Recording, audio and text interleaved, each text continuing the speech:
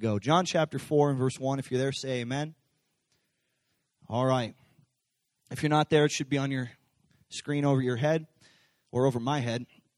When therefore the Lord knew how the Pharisees had heard that Jesus made and baptized more disciples than John, though Jesus himself baptized not, but his disciples, he left Judea, departed again into Galilee, and he must needs go through Samaria.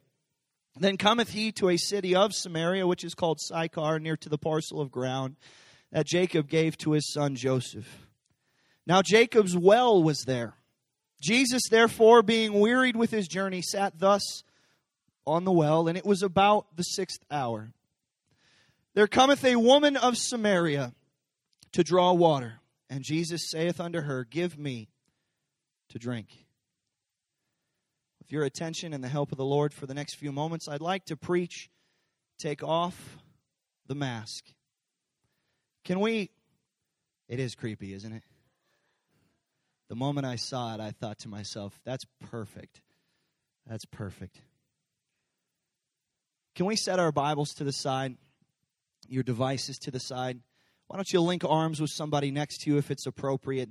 Lift your hands in the air together, and let's magnify the name of the Lord one more time in this place and ask him to do his perfect will. Jesus, I love you and I worship you. I praise you, Lord. I believe, God, in what you're doing in this city. I believe in what you're doing in this region. I believe that your love has filled this room today, God, and your power is going to move. Your power is going to be demonstrated all across this auditorium. In the name of Jesus, I pray. Let's clap our hands to the Lord together.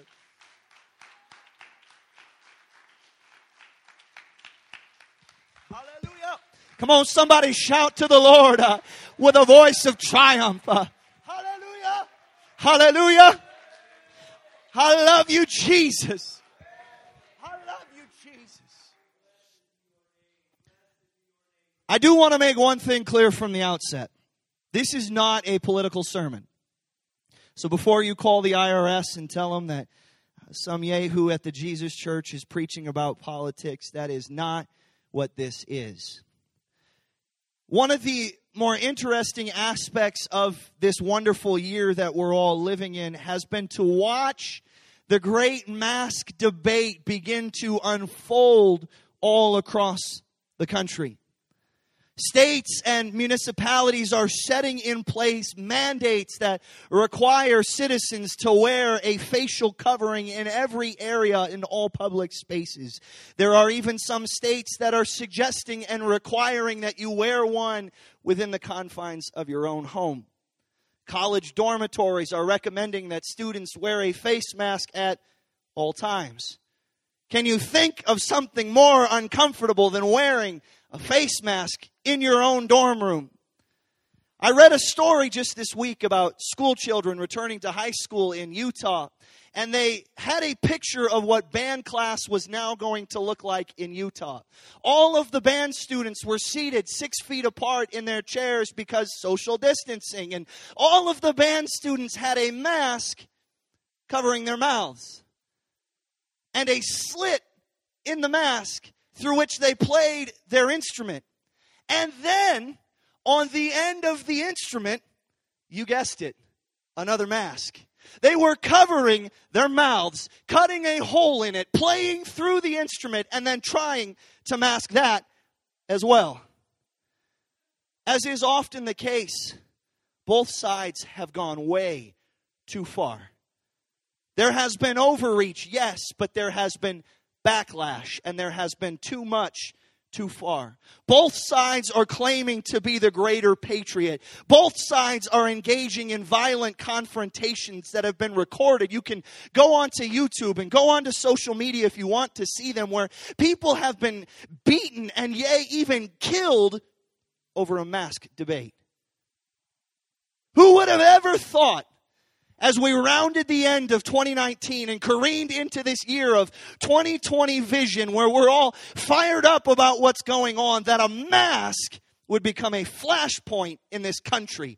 It seems like the mask is the great divide, and it's that thing that separates this group from that group and this faction from that faction. And again, it's not political, but if we think it's going to get any better, we've got an election coming up. And then shortly after that, there's a vaccine that's going to show up on the scenes. And now we're going to be yelling at each other about that. We're going to be facing all of that that's going on. Now, I'm not preaching against masks, I promise. If you're wearing a mask and you want to wear it, you need to wear it. I wear a mask. When I go and work at the clinic, I put one on. I have to put one on for every single patient. In fact, since I left the state a couple of weeks ago and I went back to the clinic, I had to wear one 24/7 when I was there. It's an N95. By the way, if you're ever going to wear an N95, make sure you're like clean shaven, because it itches like the dickens when you have to wear it for an 8-hour shift and you're smelling your own breath. It's bad, I promise. But if you want to wear it, wear it. If you don't want to wear it, don't wear it. That's fine. We have that freedom. We have that place in this country. We have that place in this church. If you're ever interested in a perspective on how believers should respond to political circumstances and how we should interact with this world in contentious political debates and views, go read 1 Timothy chapter 6. Paul's talking about slaves and owners and telling slaves and masters to get along inside the church. Why? Not because he believed that men had a right to own other men, but that the name of Jesus Christ and the gospel would be far more important than it being reduced to a slave debate. The church doesn't need to be in the debate about masks. We need to be in the business of declaring the gospel. We need to be in the business of elevating the name of Jesus Christ. And so, that's how we ought to act. Now, masks at their core, they serve one purpose. It's to protect. And as I've mentioned, I've worn those masks when working in healthcare. Before I moved to Watertown, I wore N95 masks while working with tuberculosis patients. And it's, believe me, when you know somebody's got tuberculosis, you're pretty thankful for a mask that you can wear that's protecting you. I've worn surgical masks in the operating room and in the recovery room, and you're stopping stuff that would come out of your mouth into a sterile atmosphere from contaminating a vulnerable person. Welders wear masks and shields to cover their eyes and cover their face and protect them from not only the light, but the sparks and everything that would flash back at them. In South Dakota, we wear masks simply to protect ourselves from the ridiculous weather and the winter cold that we're in. Now, thank God for No Shave November, but there's nothing like pulling on a face mask when that wind chill is 20 below and it's fighting and it's pushing against you. Even when we're putting them on as a disguise, masks serve to protect the identity of the wearer. There is a legit need for masks. I promise you, we're going somewhere. We're nowhere near our text, but we're going somewhere. I was once painting with a friend of mine, Jason Miller, Nathan's brother. And there was a young lady in the youth group in the church in West Fargo. Her hood had rusted. All the paint had come off, and her hood was starting to rust. And so we sanded it down. We taped it off. We were at Nate's parents' house, and we taped it off. We sanded it down. She had bought full chrome silver paint. She wanted her hood to be like full chrome, which is a horrible idea. Sunlight would be reflecting right into her eyes, but she was already, well, let's not go there. She could potentially see this. So we were painting the hood. And man, we were doing a good job. We had detailed it. We'd sanded it all the way down. We'd sprayed on layer, gently after layer. We let it dry. And Nate's parents came home, our current pastor at the time, and they found us in that garage. And we were having a great time. We were laughing. We were giggling. We were just enjoying life. And they walked in the garage and said, "Oh, it stinks like paint in here." And we're like, "Oh, yeah, that's probably a good point." And so they said, "You guys got to open a window." And we're just laughing and having a great time. And so they opened the screen of the window and they put a box fan in the window and they turned it on. And within seconds, the screen was spray painted silver. There was that much paint coming through the air. And we're all just in this room having a grand old time because we needed a mask. The mask was there to protect us. Now, human beings have an incredible ability at inventing and designing. We're really incredible at creating. We've come up with all kinds of masks and respiratory systems. We've come up with the ability to have these respirators and gas masks, and firemen can go into burning buildings with oxygen and air being pumped into their lungs. But we're also very incredible at putting on a figurative mask to hide the fact that we are all broken and hurting individuals. We're very good at coming up with ways to avoid the fact that we've been wounded and we don't want anybody to know. And so we come up with a way to try to cover it. We come up with a way, whether it's a physical mask or a blank slate that we look at or a wall we build inside of our heart. We've come up with ways to block off the outside world because we're trying to protect our self-image and our self-worth. We're trying to protect that area of ourselves that has been hurt and has been broken. Somewhere along the line, your trust was betrayed by somebody you loved. Somewhere along the line, you were hurt, and now it's so deep and it's so painful. It just seems more effective to put the mask on, to build the wall, and to go forward with life like nothing is wrong. It seems like it would be more effective to wall off that little area of your life, not let anybody in that room, and just try to pretend like it's never happened. But God is not interested in our masks, and He's not interested in our walls. He's not interested in a little piece of you or a little corner of your heart. He's not interested in 95% of you except for that area you keep covered and won't let Him touch. He wants every single part of your heart. He wants every single part of your life. He wants every single corner and every area of your mind. Because even though you may not believe it, and even though you may not understand it, and even though you might be running from it, He loves the real you. See, the mask is about control. I'm trying to control what others see. I'm trying to control what others can touch. I'm trying to control what others can interact with in my life and the areas that I allow people into. This is not a 2020 phenomenon. Mankind has been masking ourselves from the very beginning. Adam and Eve, newly washed over with the guilt and the shame of sin. The human condition, never having felt it before, now suddenly feels guilt and shame. And so they hide themselves from God. And what do? They mask their nakedness. They find themselves anything they can. They hear God coming and they realize, I'm naked, I'm broken, and I'm wounded. And here He comes. I've got to do something. And so they begin to pluck fig leaves off of the tree and try to cover up what God already knew about them anyways. Let's cut right to the chase today. God went looking for them. Where are you, Adam? Where is my creation? Where is the one that I want to commune with, that I want to talk with? And God is looking for each person under the sound of my voice today, because I would wager there's a piece of our heart where wounds have occurred. There's a piece of our life where there's still pain and there's guilt and there's shame. And we've heard it already today, the voice of God saying, where are you, Pastor Mark? Where are you, Jared? Where are you, James? Where are you, Dave? I've come to talk with you. Their feeble attempt to cover their sins could not have possibly been enough. And our feeble attempt to cover up our mistakes is never going to be enough.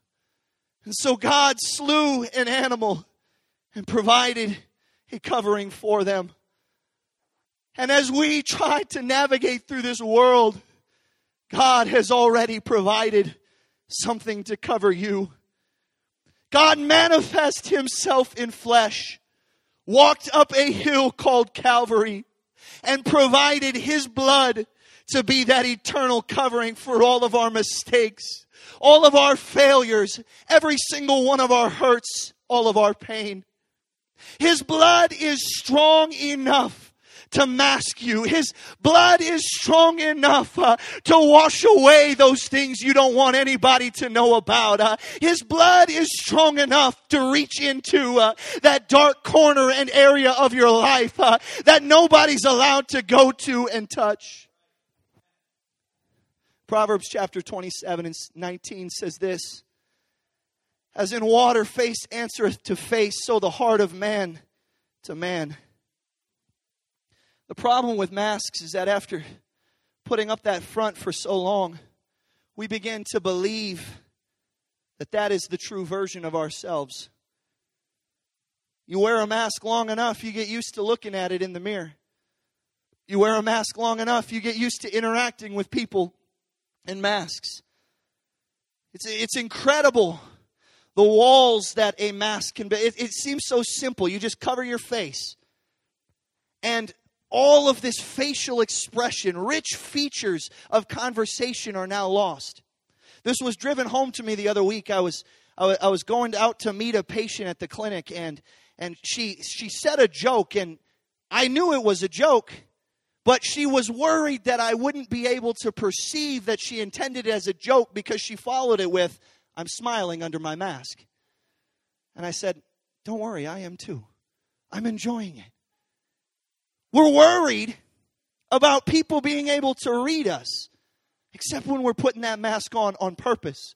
And we've looked at ourselves with that wall. We've looked at our face in the mirror so many times wearing the mask that we've forgotten what we were before, and then it begins to get down inside of our heart.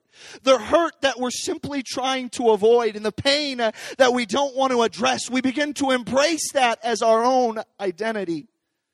2 Corinthians chapter 3 and verse 13 says, "We are not like Moses, who put a veil over his face so that the people of Israel would not see the glory, even though it was destined to fade away." Moses was protecting their eyes. But watch what happens. The people's minds were hardened. And to this day, whenever the Old Covenant is being read, the same veil covers their minds so they cannot understand the truth. And this veil can only be removed by believing in Christ. Yes, even today, when they read Moses' writings, their hearts are covered with that veil so that they do not understand. It went from their eyes to their mind to their heart. And they looked at themselves with that wall and that facade they had built for so long. And now they accepted it and believed it as their identity. But whenever, verse 16, someone turns to the Lord, that veil is taken away. For the Lord is the Spirit, and wherever the Spirit of the Lord is, there is freedom. So all of us who have had that veil removed can see and reflect the glory of the Lord. And the Lord, who is that Spirit, makes us more and more like Him as we are changed into His image. It's not just our hurts. It's the sins, or maybe even the sins of others that have been done to us. Sometimes they go hand in hand. But somebody else's sins and hurts that have been pushed onto your life that you've now accepted as your identity. Jesus wants to lift that off of you today. Jesus wants to unmask you today. Jesus wants you to come into His presence and take the mask off of your heart and allow His love to begin to penetrate every corner and every area of your life. And you can leave here today seeing and reflecting the glory of the Lord. So let's go back to the well. There's a little Samaritan woman that's coming to draw water at the wrong time of the day. It's inherently a social activity, usually done in the morning. The women of the town would gather together and draw the water and talk about the day's events and talk about what was going on. It's social media, before technology. Except this woman is all alone. And she's coming in the heat of the day. Is hot. And she wants to be by herself. She doesn't want to talk to anybody about what's going on in her life. Maybe she's tried before, but it just doesn't seem like anybody understands. Except this time, there's a man there. And it's not just any man. It's a Jewish man in Samaria. And her mind is curious about this. And as she draws closer, he begins talking to her, something that evidently takes her by surprise. And she says, "Why are you, a Jew, talking to me?" And in John 4:10, Jesus answers and said to her, "If you knew the gift of God and who it is that was talking to you, you would say, 'Give me something to drink and give me of that living water.'" If only we knew what was available every single time we approach the throne of God, we'd be asking Him. But in His mercy, He came to us and begins to ask us. In His mercy and His love, right now in this room, He's reaching for you. If we understood what was there and what was available, we should run to Him. We should fall at His feet. But in His mercy, He's asking for us. The woman says, "Sir, you don't have anything to draw with. The well is deep. How are you going to get that living water? Are you greater than our father Jacob, who gave us the well, who drank thereof himself, his children, and his cattle?" See, she's got a mask. She's not interested in conversation. She's not interested in reacting and allowing this man to begin to move into her life. But Jesus answers in verse 13 and says, "Whosoever drinks of this water is going to thirst again. But whoever drinks of the water that I shall give him will never thirst. But the water that I shall give him shall be in him a well of water springing up into everlasting life." Now, she's interested. And she says in verse 15 to him, "Sir, give me this water that I thirst not, neither come hither to draw." She's interested, but the mask is still on. She's interested, but the walls are still built. She's interested in what God has available for her, what this man in front of her is promising, but she wants it on her own terms. She wants to get it how she can get it. She wants it how it's going to work for her. She wants it in a way that's not going to be uncomfortable.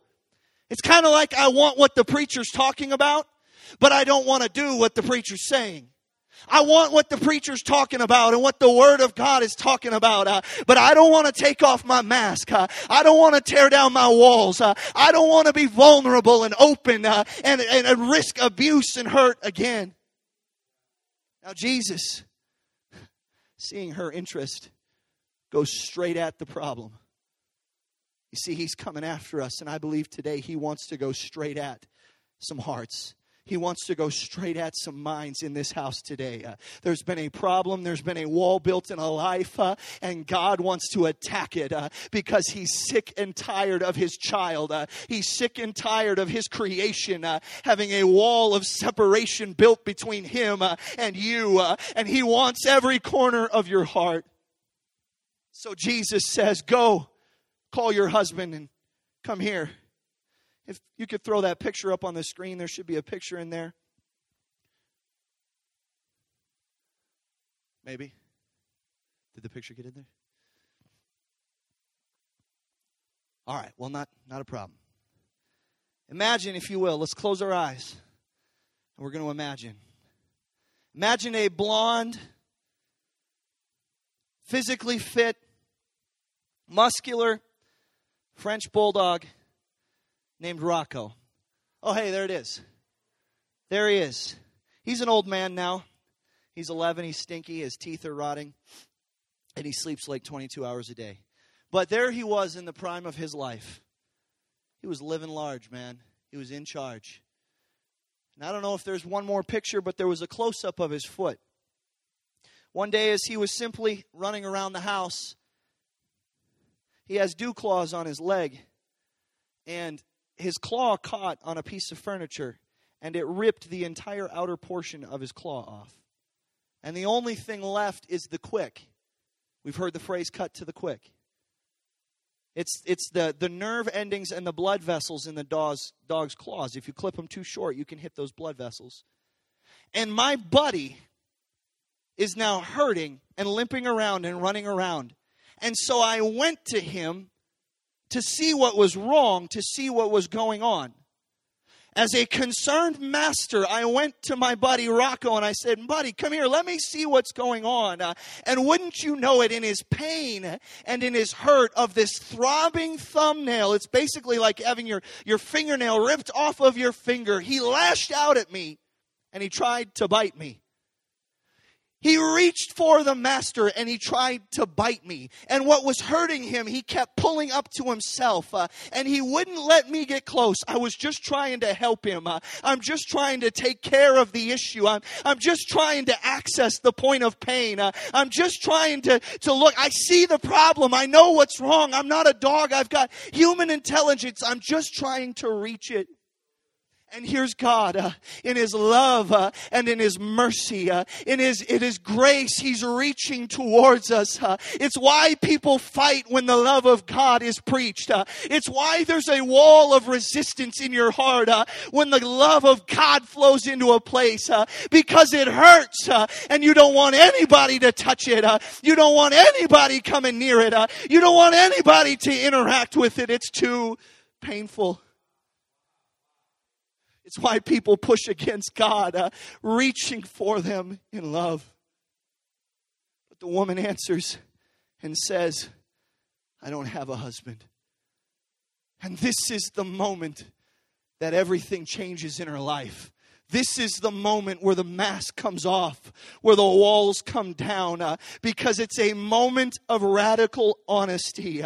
You can never progress closer to God when you've got a wall of separation, when you won't be honest with yourself, when your mind is deceived about what you're actually thinking and how you actually look to God.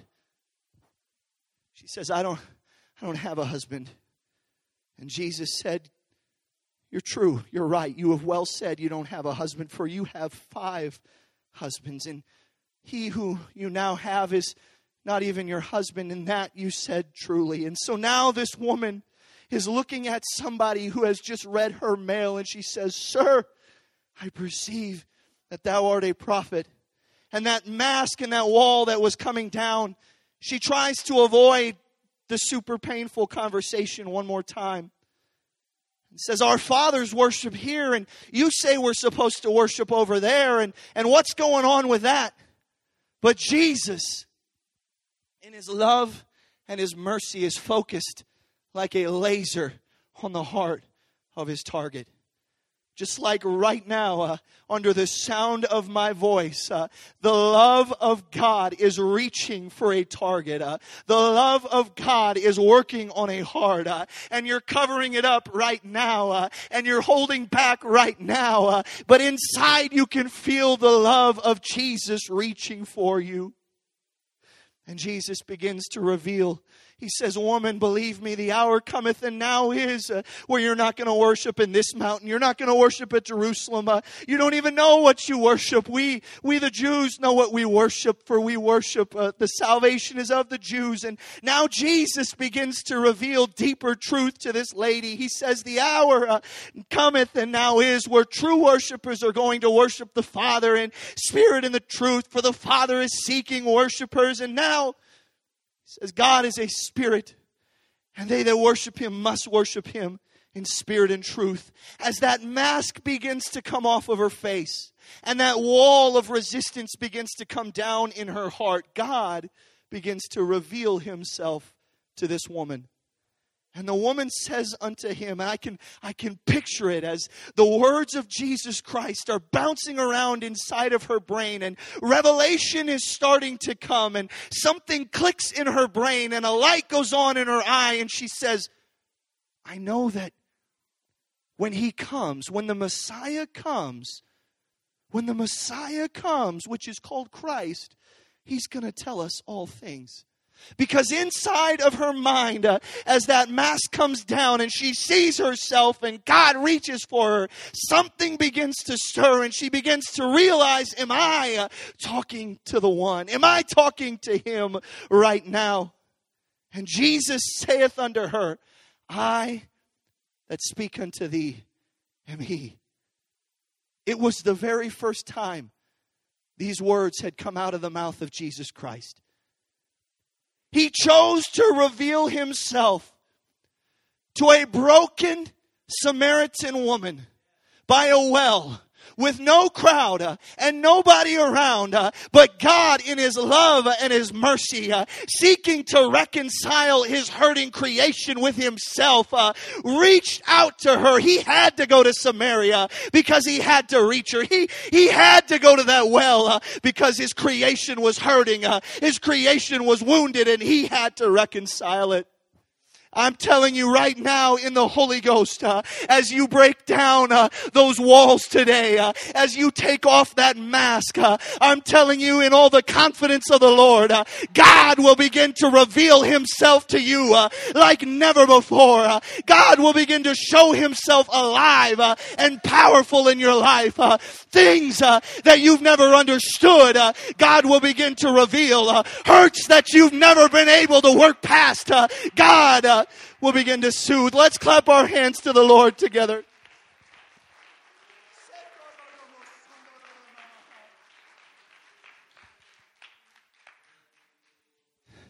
And it's at this time that the disciples show up.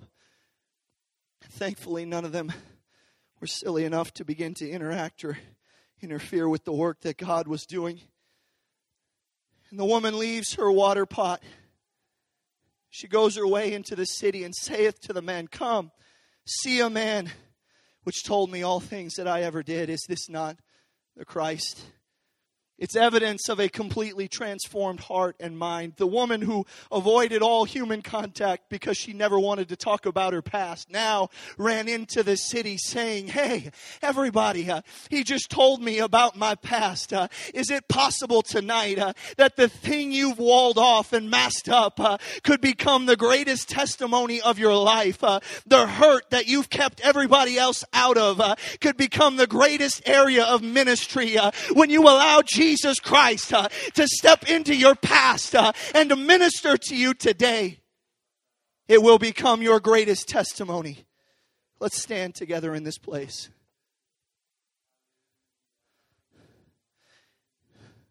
Why don't we lift our hands to the Lord right now? Come on, let's lift our hands. Let's lift our voices in this place.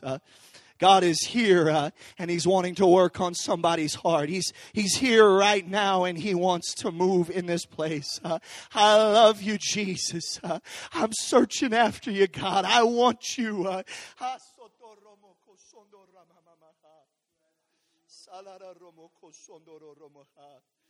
love you, Jesus. I love you, Jesus. I love you, Jesus.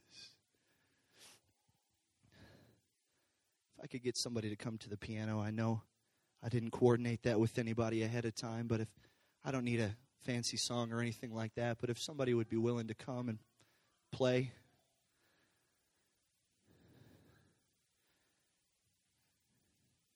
This is where I felt the Lord direct us to go this morning. In Luke chapter 7 and Matthew chapter 26, the Bible recounts of the two times that Jesus is anointed with ointment from an alabaster box. And the striking thing about this time frame is it's when both times when somebody begins to anoint Jesus, somebody gets upset. Masked men despise the liberty that a broken person has in the presence of Jesus. It's no wonder if you're in this place and you see people worshiping freely and enjoying the presence of God. Don't wonder for a second why you look at them and there's contempt and there's hurt. It's no wonder because masked men can't stand the fact that this broken person is so free to worship God, and they want to be like that, but they don't dare deal with this. And so God, in Luke chapter 7, it's in the home of Simon the Pharisee. And of course, we love to rag on the Pharisees. We sing Sunday school songs about them. Jesus railed on them, so we feel righteous. And he thinks in his mind, man, if Jesus knew what a sinner this lady was, who is crying on the feet, she is washing the feet of Jesus with her tears. She's drying them with her hair. How humiliating! Simon hadn't done anything for Jesus. He'd invited him over, sure, but he didn't wash his feet. He didn't give him a back rub. He didn't anoint his head with oil. He didn't greet him with a kiss. Jesus was simply supposed to be happy to be at Simon's house. Simon's mind was that Jesus should just feel good to be invited to my house. He should feel good to be eating my bread. And Jesus tells him that of whom much is forgiven, there is going to be much love poured out. He says, Simon, Simon, I've got aught against you. In Matthew chapter 26, they're now in Simon the leper's house, who Jesus has healed. And a woman, sensing the time was short and that Jesus was about to be executed, walks in with a valuable alabaster box and breaks it over his head. And the Bible says that Jesus' disciples, his closest 12, were indignant because this wasn't given to the poor. Once again, I submit to you, it is not about the poor at all, as Jesus quickly dealt with and dispatched. It was about the condition of their heart. They had still walls between them and Jesus. Though they walked with him in close proximity, though they knew the voice of Jesus better than anybody else, though they knew what his snoring sounded like at night, they knew whether Jesus smacked his food when he ate, but there was still a mask in place. And masked men will always despise a broken person who has liberty in the presence of Jesus. Evidently, they were about to intervene because Jesus said, "Leave her alone. Leave her alone." And I ask you, as somebody that has wept this week repeatedly, we intellectually identify with those women. We read the stories and we say, well, yeah, obviously that woman's right. She's right to go weep on the feet of Jesus and wash his feet with her tears. She's right. He's about to be crucified. Break that alabaster over his head. Do it. But when is the last time you allowed Jesus to break open your heart? When was the last time that you wept openly and unashamedly, not worried about what others were thinking? When is the last time you were the one that walked into a room full of masked people and you were the one that knelt at the feet of Jesus? You were the one that said, Jesus, you're my Savior. You're my healer. You're my Redeemer. When's the last time you were willing to face the mocking of the crowd as men and women with walls built begin to look at you different because you're broken? And so under the sound of my voice today, I know and I am convinced and I'm concerned we are more masked as a people than we like to admit. We're more walled off from the presence of God than we would like to admit. Oh, it's easy to look at this person or that person, but why? Why will we not allow God to fully access our emotions? Why will we not allow God to dig into that deepest part of ourselves? These altars are open. I would that everybody would come as the piano begins to play. Come on, my friend, if there's an area of your heart that you've been keeping from him, he's reaching for you today. If there's an area of your past that you've been holding back, he's reaching for you.